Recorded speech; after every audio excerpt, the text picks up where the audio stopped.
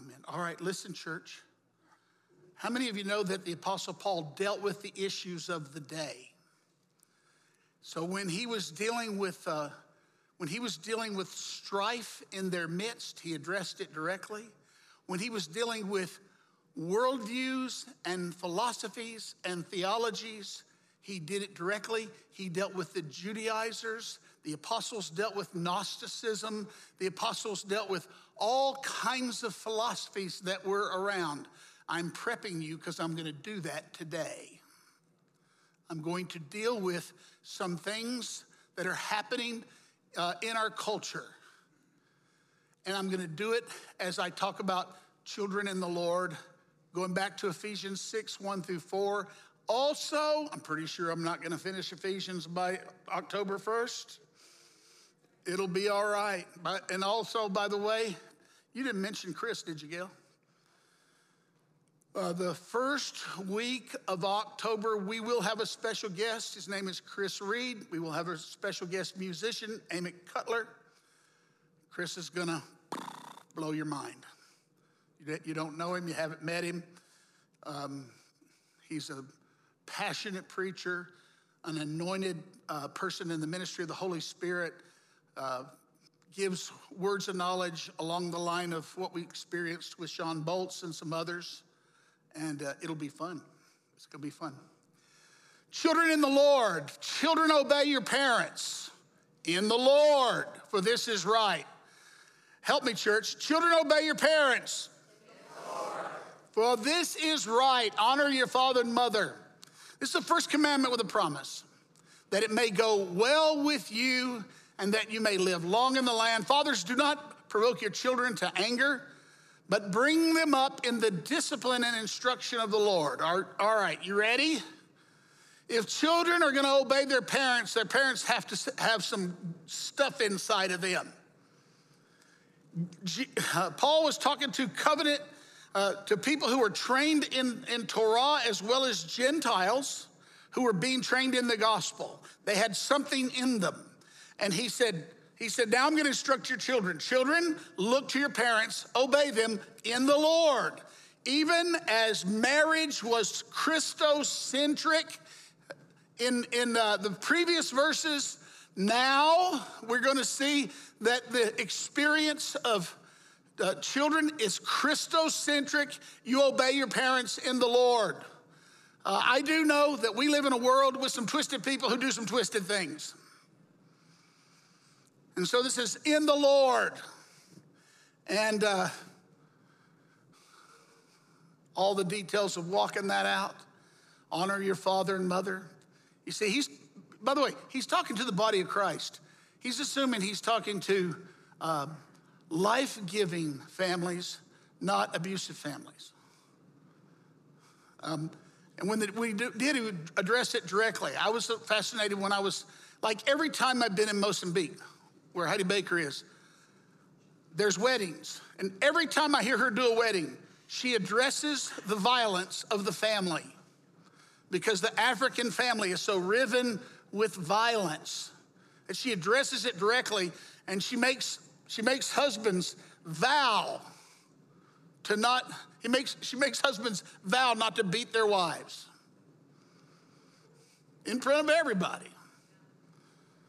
And so as a culture is being brought into Christ, there are some amendments that have to happen. All right, ready? Whew. Help me, Jesus. Children, obey your parents in the Lord. Already did that. First commandment with a promise. In the Bible, the entire corpus of commandments was concluded in Deuteronomy with a series of promises. These promises were promises of prosperity and peace. Prosperity and blessing. I'll bless you, I'll bless you. You're the head, not the tail. I'll bless you, I'll bless you. But the first commandment with a promise actually went to the children. That your days would be long. that you live a long life and you'll be blessed. So children, walk in harmony with your family and grow into adulthood in a blessing. And the fathers are hedged and exhorted. Don't provoke your children to wrath. Now, every father I've ever known has managed to do that, so you know what it is. That is to say, you've disciplined your children in such a way that instead of creating in them security and peace and comfort and rest, you've created anxiety, distress, anger, resentment. And the apostle is saying, come on, guys, sort that out. So he hedges fathers with this commandment, and he says, bring them up in discipline and instruction. All right, got all that? Because we're gonna go down a trail. We're gonna go down a trail.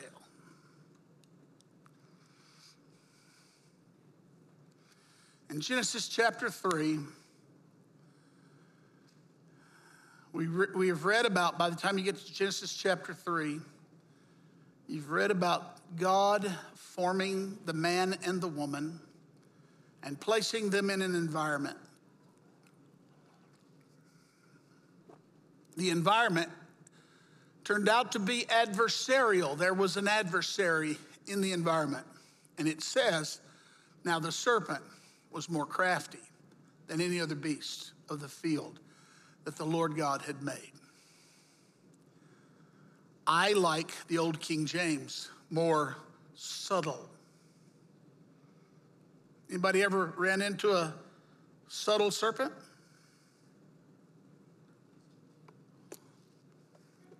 I got tickled the other day when my neighbors found a rattlesnake in their yard. They were frustrated with me because I wanted to get close. They insisted that I be further away from the serpent than they want us to be farther from each other than social distancing. Well, you needed some social distancing from this one because he's deceitful. Now, that same craftiness is brought up in the Ephesians corpus that I put there, that verse for you. We already had that, and they were warned about the craftiness and deceitful schemes of men, humans that are inspired by it. And all through the Bible, there's this running into deceitfulness.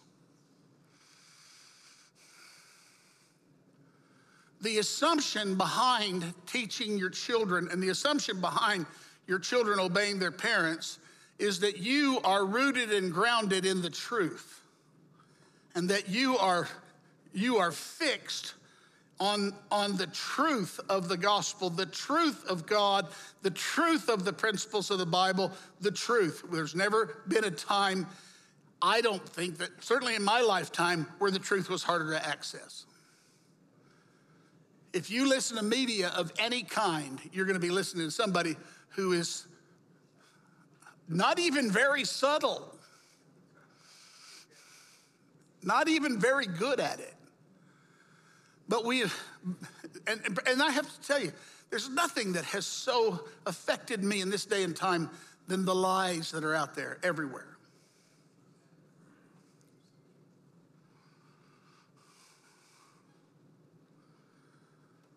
Very first thing that the first man and the first woman encounter is one who comes to them and lies to them about their vocation and lies to them about their God. And deceives them into what? Obeying their voice. It's been an obsession of mine for a very long time. Your life is controlled by the voice you listen to. I say it when I go teach youth. I say it everywhere I go. Whatever the voice you listen to, that's your God. If you want the simple understanding of idolatry, what's the voice you're listening to? You say, I'll back it down. Okay, that's not your God, but you're the disciple of that voice. I'll make it softer so you won't react so hard to it. But the philosophy behind that voice, well, that's a whole other thing. Anybody who heard me last night is going like, this is not what he did last night. And here's why. Because what I got to at the end was what I needed to get to at the beginning. Because the stuff I did all at the beginning last night is stuff most of you who've been around me have heard me go on about before. But what I want to give you, you hadn't heard me go on about. So let's do this. The children ask you a vital question. Who do the children belong to?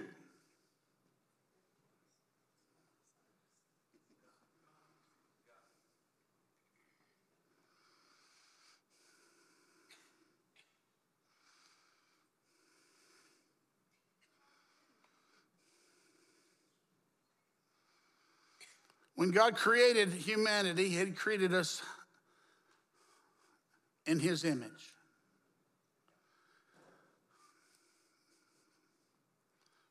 Hallelujah.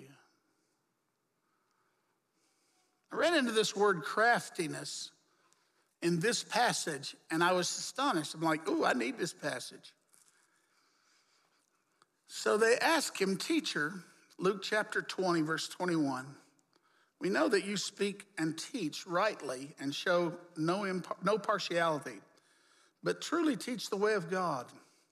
Is it lawful for us to give tribute to Caesar or not? Now take note, they are living under the rule of Caesar. They're being taxed by the Roman Empire. They're trying to figure out how to live inside the empire. How do you live? How do you walk this thing out? Who do we obey? He perceived their craftiness.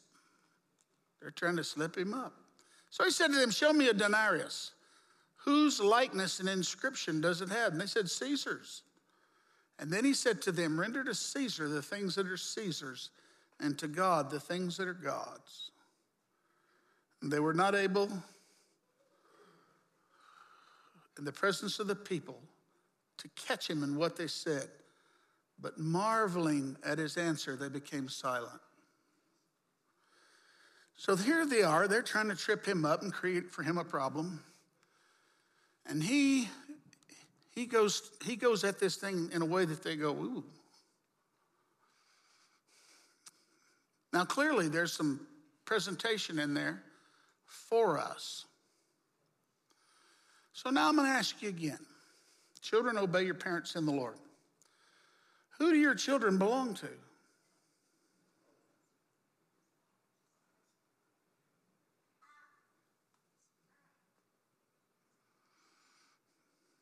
Let me ask it another way. Who has sovereignty over the teaching of your children? Caesar? Uncle Sam? Local school board?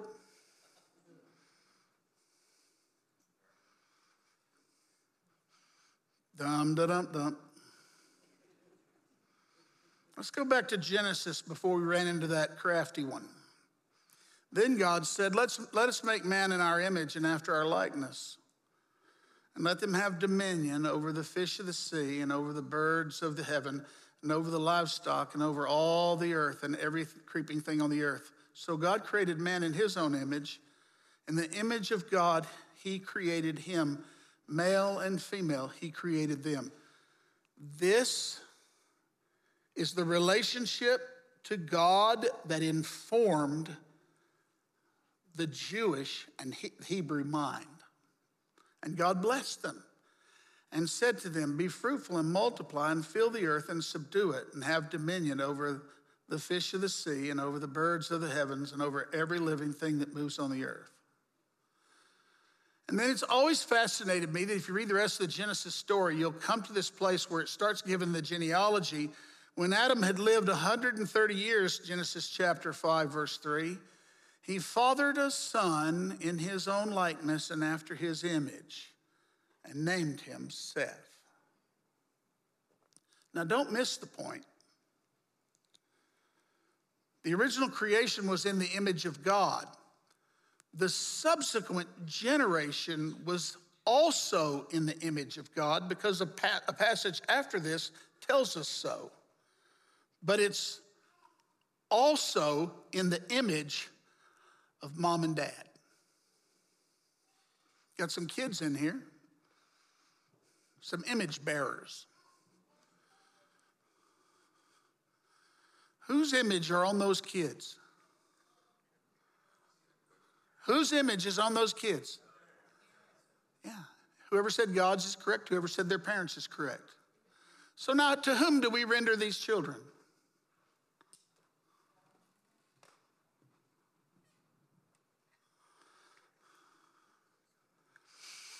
When a culture is in crisis, things change. I am not so taken with the fact of conspiracies because I don't really think humans are that smart. And I know they're too clumsy to carry out their plans. But people who do have agendas watch for opportunities. And when the opportunities come, they snatch them. Such is the moment we are in history. And so, it has been a season for parents to take a fresh look at education of their children. Because guess what? The government can't manage it right now because it has cross purposes. Now listen, I know some of you work in the public schools. If you get taken out by what I'm saying, you're missing the point. I'm not telling you you're evil. I'm not telling you you're wrong. But I am telling you you're inside of a system that has a way of being, and you're the servant of the system as well as a parent. And the truth is, you're not as free as you were 10 years ago, and you're certainly not as free as you were when I was a kid going to school. Your tongue is bound. Your mind is bound. You're being trained. You're literally being trained in a whole new philosophy of thinking.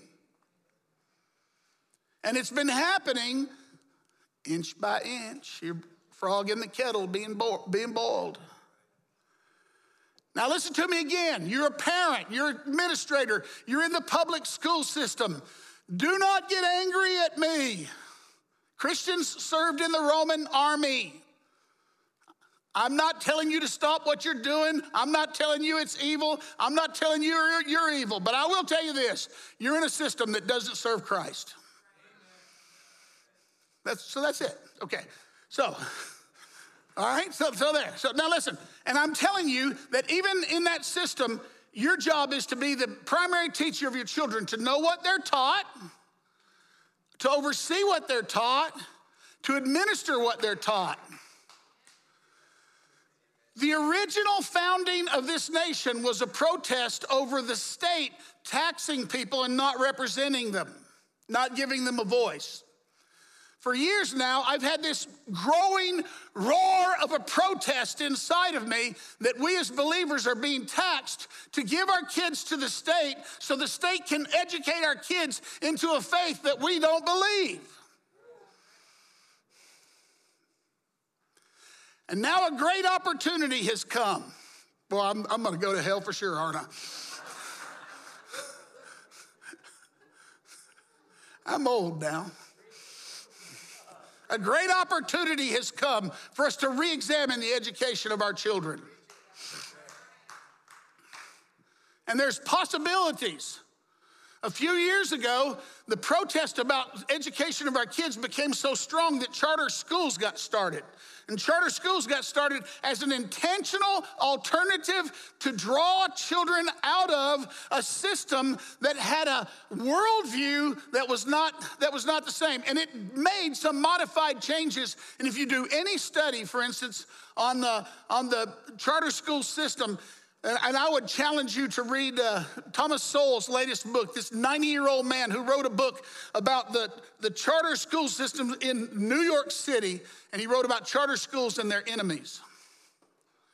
Because guess what? Those who are vested in power don't want the changes in the schools, even if the science proves that the changes benefit the children. Now, I'm gonna be in all kind of trouble. I don't care. You know I love you. You know you don't have to agree with me. You know you can fight with me, but I'm preaching.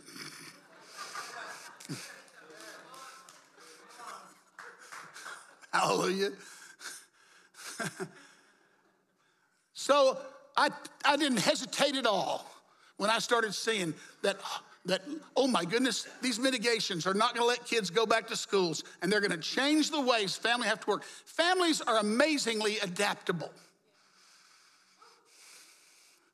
We can do all kinds of things we didn't think we could do till we had to do them. And when you have to do things, you can do them. And so I've exhorted my homeschooling families, be apostles and evangelists, and teach people how to do it and gather them up. And I've encouraged others who are reformers in the education system, strike now. This is the time. This is the moment. Am I a conspiratorial guy? You bet I am, because I have an agenda. Let's stop pretending that the only people with a conspiracy is the devil's people. I've had a conspiracy ever since I met Jesus, and I'm getting people to conspire with me to introduce people to him so that by all means, by every way, people can come to know him, be submitted to his love, have their lives transformed. I'm a conspirator. Hallelujah. That's why I understand other conspirators. I know how they're thinking. They're out there. They're out there. And you need to know that one of the philosophies in today's education system is that the children belong to the state, not to the family. I'm telling you, it's a deeply rooted system. We started to notice it when it became possible for our children to get abortions without parental notification, though they couldn't take an aspirin. We started to, and then now we're noticing it so that our children can have confusion sown into them about their identity, and then have the school empower them to change their identity without their permission of their parents. Who do these children belong to? But understand this, if we give our children to the beast, it'll make them beastly.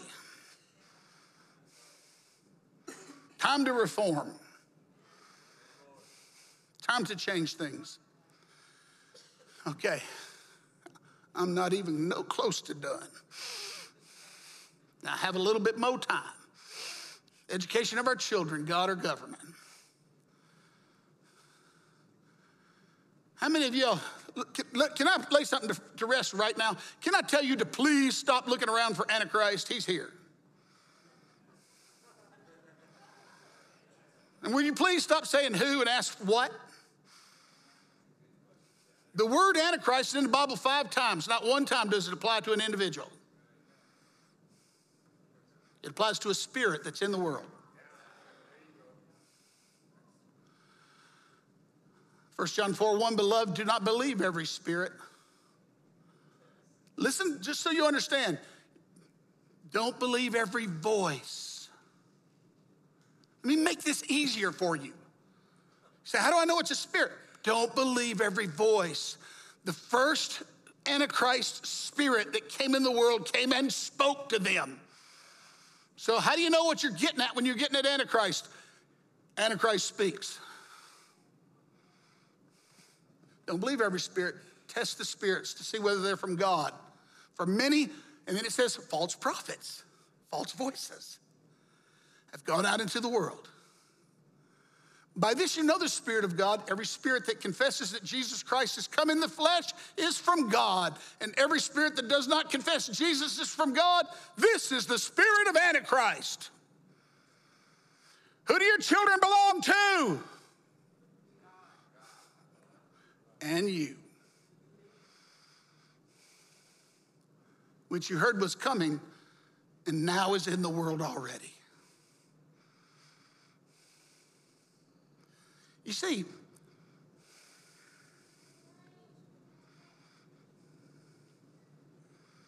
it's the spirit of anti-Messiah.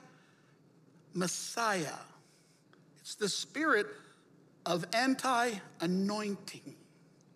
The anointing was on the Davidic king.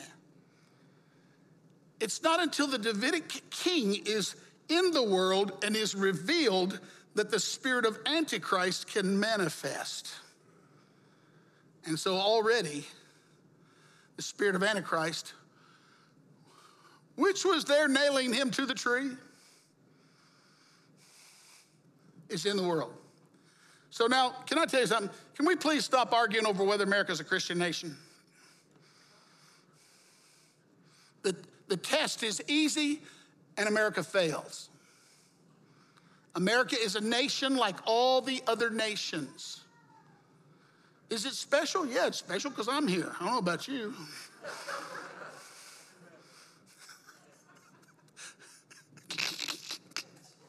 I'm gonna.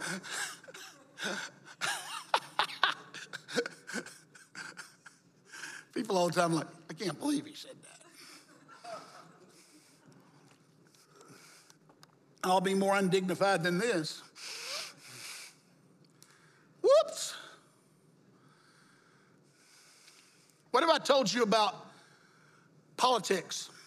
I've told you that politics are salvation narratives.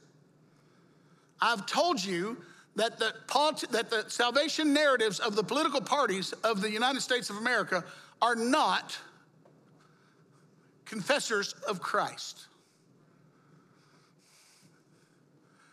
You can ally with one, you can partner with one, but you cannot claim that it is the voice, presence, and representation of Jesus and his kingdom in the world.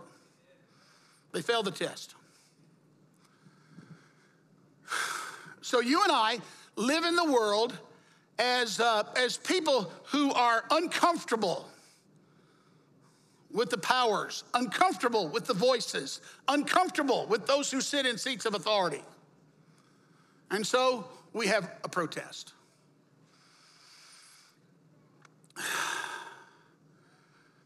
Everyone has a worldview, and every political party has a worldview, and every philosophy of life has a worldview. Worldview asks these questions. Who are we? Well, who are we? We're the image bearers of God. We belong to him. What is our fundamental problem as human beings? Well, the one we belong to, we have rebelled against. All we like sheep have gone astray. What is the solution to our problem? We need redemption. And what is our primary moral duty? Well, what is it? And what is our purpose in life? These are the kinds of questions that worldview asks. Worldview tells you who you are, where you are on the map, and what you're all about. And every one of you has a worldview. And every education system has a worldview. And every education system is intentional about its worldview. So if you are wondering what the heck is going on in the United States of America today, it's a brand new worldview that has never gained or has never had as much of an opportunity as it has right now. And just like I'm telling you to rush into the void of the education of your children, people are rushing into the void of asking the questions, what's going on? And the reason that you look at what's going on and say this is crazy is because it manifests a worldview that is contrary to your worldview, contradictory to the things you believe, and causes you to have confusion because you're living in an alien territory. However, the evangelists of this worldview are deeply entrenched in power. They are in entertainment, they are in government, they are in education. But they are not yet in all the systems of power, and so there's a lot of conflict going on. Because The worldviews that are happening in America are at odds with one another. And this seminal moment of COVID-19 has unsettled the order of things. And so the powers that be have taken extraordinary power over your lives. They've told you where you can go, where you can't go, how you have to dress, how you can't dress, who you can touch and who you can't touch. And they've done it all in the name of saving you. And they've done it all in the name of telling you that if you don't obey them, you're a murderer. Come on, you've heard it. I'm more passionate than I thought I was going to be. Let me tell you one thing they can't do. They can't save you from death. Can't save any of us from death. We're all dying. Are we going to live? Because we're all going to die. Are we going to live? I'll say, okay, so let's talk about worldviews. Because have you ever seen anything like this? Who ever thought we would have a time when people would be forbidden to go visit their relatives in the hospital and go gather for funerals and weddings, but mass protesters could march in the streets with the approval of the government? What does this? Worldview. Worldview. Whoever thought that there would be mass protests in the streets and in the midst of it, lots of violent rioting and public reporters saying this is mostly peaceful, while buildings burn behind them? Whoever thought there would be mayors and governors who would refuse to stop the damaging of private property and public property in the name of justice? Whoever thought these things would happen? It's a worldview, people. There is a worldview that has gotten hold of our culture. It's controlling us. And you're like, how do you know? Because you become powerless in the face of when a worldview gets entrenched. It's like the beasts of Revelation. Stop. And so I am telling you, the Antichrist is already here. But this isn't the first time. It's manifested since then, at least, right? What is this worldview? Bum. Can't see it very well. Well, I can see it up here. Yeah, you can see it. I can't see it very well. So I'll probably turn my back on you and preach what I can see. Christianity and critical theory are competing worldviews. All right. How many of you have not heard of critical theory until I'm just now mentioning it? If you've not heard of it, be bold enough to tell me. Let me see hands. All right. How many of you have heard of it, but you're not sure what it is? All right. So that's about right. Here's the worldview of critical theory. And this is why things have gone crazy in your midst. And this is why it's not going to let up quickly. It's not going to be over soon, because it's entrenched in the way people think. Now listen to me. This stuff has been being taught in the universities for 2 generations, at least since the 60s, 70s, and it has exploded the 90s and beyond. You send your children off to get their education, and they are discipled in a worldview. This worldview has taken over the social sciences. All of the social sciences of all of the institutions are teaching this worldview. You better start looking into it and finding out what it is. Do I sound angry? Good. All the institutions are teaching it. The STEM disciplines have avoided it. Now listen to me. That means the scientific disciplines have avoided it. Why am I speaking about it? Because those rascals have found a way to get at the STEM disciplines through business. They can't get at them through the education system because they're committed to a teaching that has the scientific worldview and is committed to evidence. Critical theory is not committed to evidence. This is what I was telling you about. I didn't have a name for it. I'm not going to misname it now if I can help it. This is what I was telling you about in the months and weeks ago when I was saying even left-wing people are fleeing from the horrors of a worldview.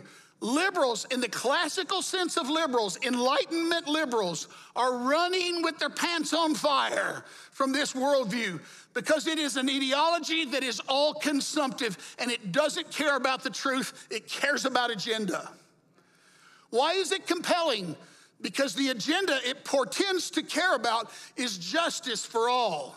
I think it really does care about that until you get in the way.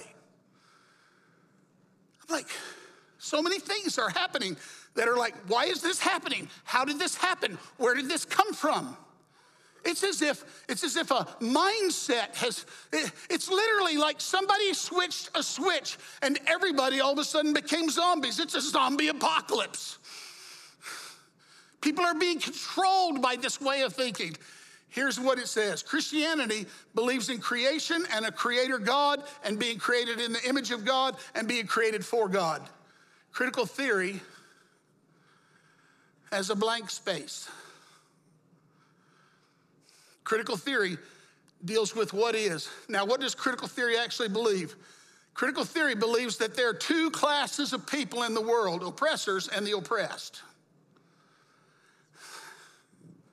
Now, it also believes that you can belong to both classes at the same time. It also means that you can be in one class and suddenly you're in the next class. It means you can be a winner and then a loser. By the way, I'm the devil in critical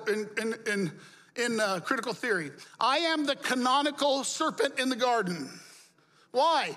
Because I'm white, male, old, heteronormative, abled, cisgender. I'm everything that's wrong in the world. It's the truth. And even though I represent a very tiny pie of the public, y'all gonna have to look those words up, aren't you? That's all right, I had to. I'm the problem. The deal is the people who have power oppress people who don't have power, and the people who don't have power have to do something about it. So here it is. Christianity says there's something wrong. We have fallen away from God. By the way, Christianity says we are all in God's image. Christianity says we've all fallen away from God. We have solidarity. The solidarity in critical theory is oppression. If you belong to an oppressed class, you have solidarity with those people.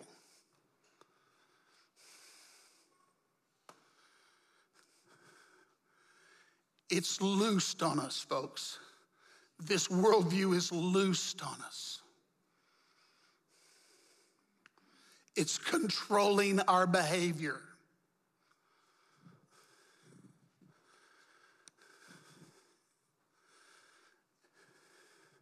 And it found a narrative that it could seize. And the narrative that it seized was police violence against blacks. Now, I want you to listen to me and be very careful and listen to me.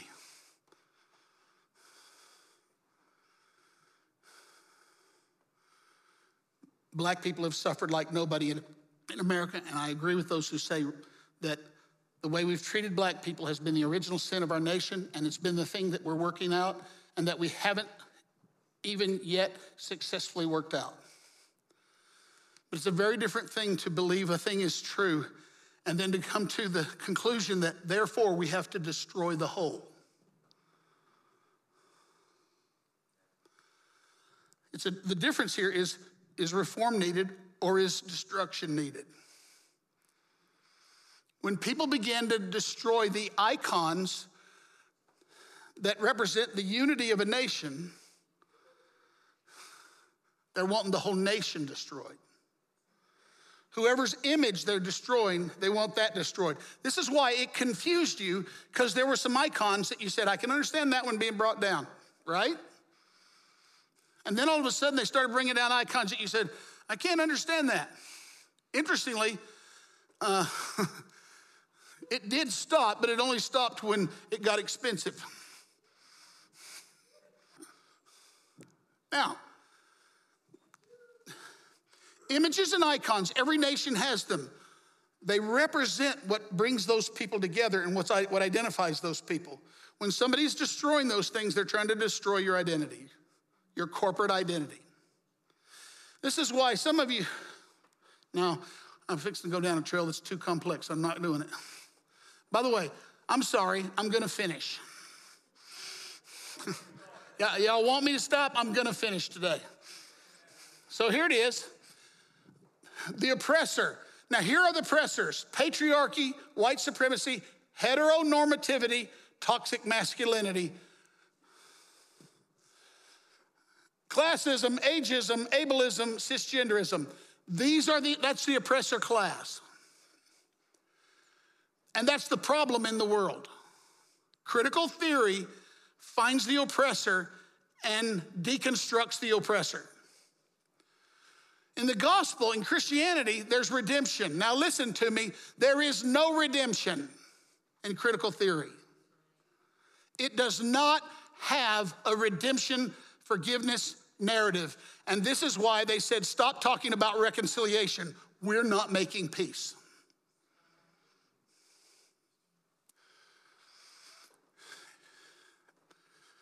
There's never been a nation more set up for this. We are such a guilt-laden nation. We're perfect for it. We got enough guilt going on inside of ourselves: Protestant guilt, Catholic guilt. Now I have patriarchy guilt, white supremacy guilt, heteronormativity. I got guilt everywhere.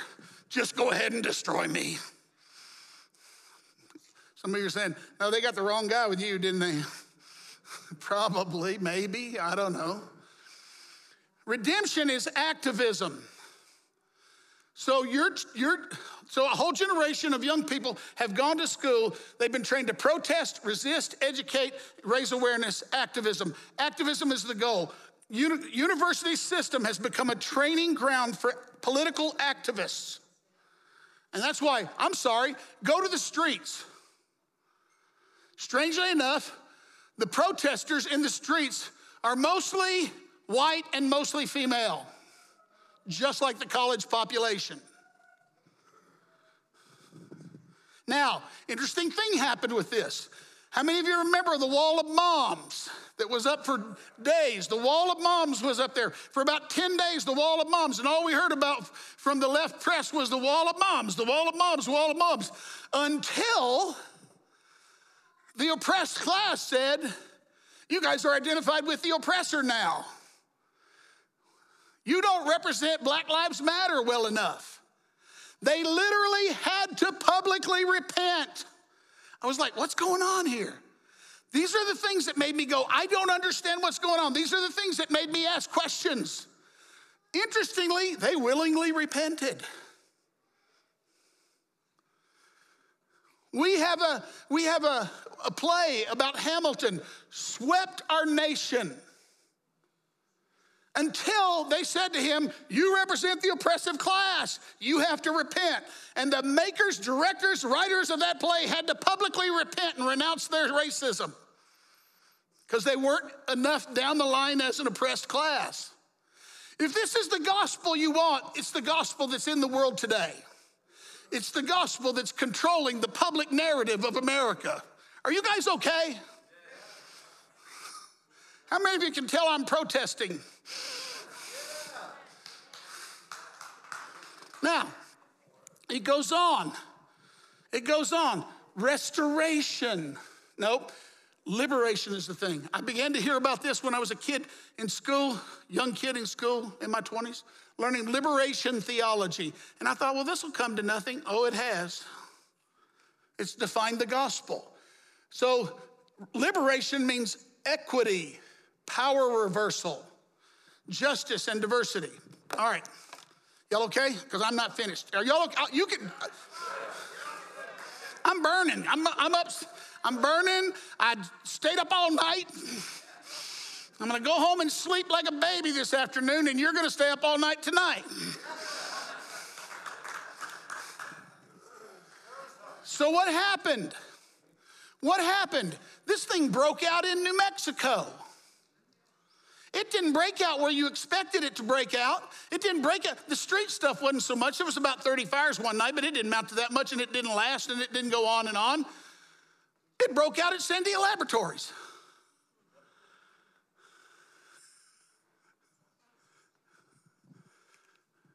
What's in Sandia Laboratories? The defense of our nation. How do you get in Sandia Laboratories? It's a meritocracy. You get in that thing by your accomplishments. They don't care what you look like, where you come from. They care if you can do the work. And you get spun in and spun out by merit. It's a place where the scientific method rules. They don't care about your opinion. What does the data show? So what's happened? Well, critical theory came in through the HR department. Critical theory came in to the HR department and said, this is an unjust system. It's a patriarchy. It's heteronormativity. It's got white supremacy. It's classism in here.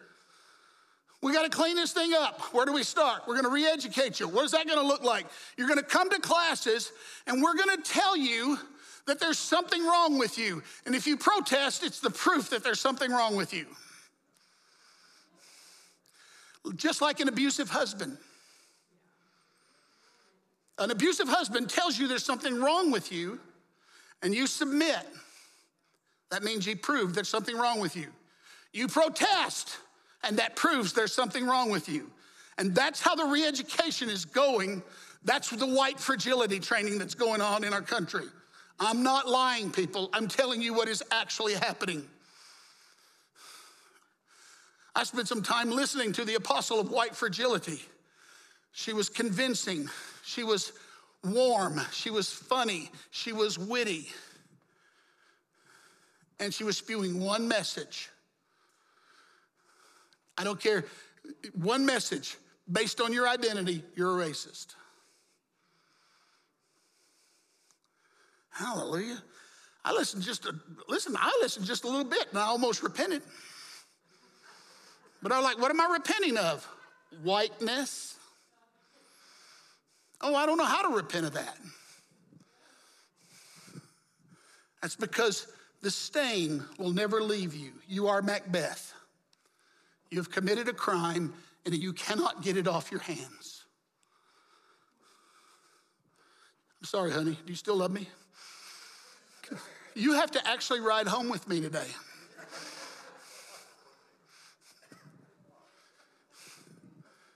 I'm not lying.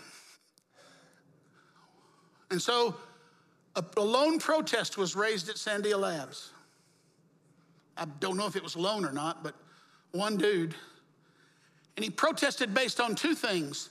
Number one, the fact that it does not pass the scientific method test. That the claims and the facts misfire at many points. Number two, he protested on the basis of actual policy that's at the Sandia Laboratories about partisan politics. And of course, he lost at every level. And then this crazy sucker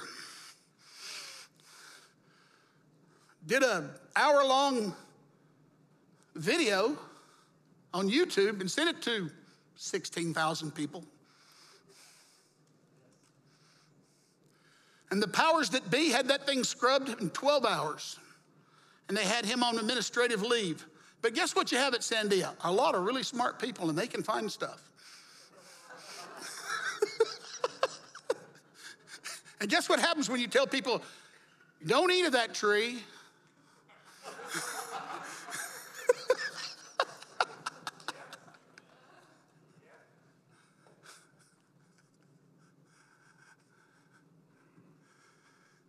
Speak up. Speak up. And speak up in accordance with your worldview. And know this, the day has come that the members of your own household are going to oppose you. Because this philosophy has seeped into everything, and the match was lit. You study the history of revolutions in nations. Ideas fill people, and then somebody lights a match. That is good. The air came on. I did that. Y'all know I did that. Here we are at a seminal moment in history. Now, I'm not telling you to act in an equal and opposite manner, but I am telling you to arm yourselves and be aware and start learning what the heck is going on. This is why, for instance, this is why the people in power in cities and state governments, the people in power know the rules of this game. And it's very interesting. So they submit to the rules and they allow things to happen that break the norm of law and order. And then, here's how crazy this game is, so you'll know where it's going. And then the people who they empowered come after them.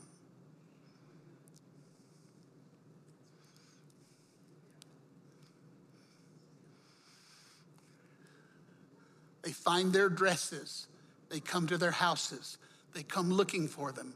They get petitions for them to resign. Why? Because they're in the seat of power. That alone.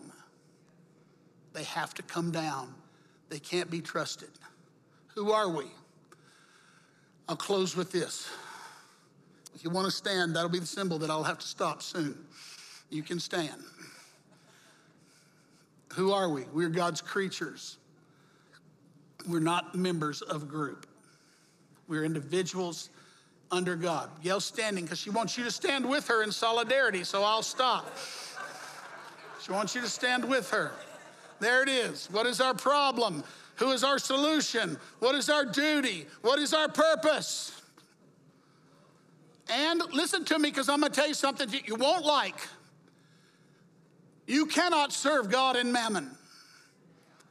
These are worldviews that you cannot partner with. And this is why I've been wondering, why am I teaching on Hebrews? Why am I teaching on Revelation? Because a great apostasy has taken place. Why is it taking place? Because a worldview is taking root in our culture that is superseding the Christian worldview. Why is that? Because we gave the education of our children to the government. And the government is Caesar. Hallelujah. Now I'm going to run hide. Gail says, no, you're not. She said, no, you're not. You're going to face this. Okay, just so you know, I didn't preach any of this last night. And you can, if you want to hear a nice sermon on parents and children, you can listen to last night's sermon. We'll put them both online so you can hear it because that was where I was going. I was going there. I'm going to read this text, and then I'm going to bless you. And then, listen, I'm going to bless you and release you. If anybody wants prayer, you can come forward. I'm not going to have anybody linger. Children, it's the last hour. And as you've heard, Antichrist is coming. So now many Antichrists have come. Therefore, we know that it is the last hour. And they went out from us because they were not of us. For if they had been of us, they would have continued with us. But they went out that it might become plain that they are not of us. But you have been anointed by the Holy One, and you have knowledge. I write to you, not because you do not know the truth, but because you know it, and because no lie is of the truth. Who is the liar but the one who denies that Jesus is the Christ? This is the Antichrist, he who denies the Father and the Son. No one who denies the Son has the Father, and whoever confesses the Son has the Father also. Lift up your hands, church. May the Lord bless you. May the Lord keep you. May the Lord make his face shine on you and be gracious unto you. May the Lord lift up his countenance on you and give you shalom. Amen. I love you. God bless you. If you need prayer, stay around. Otherwise, good day.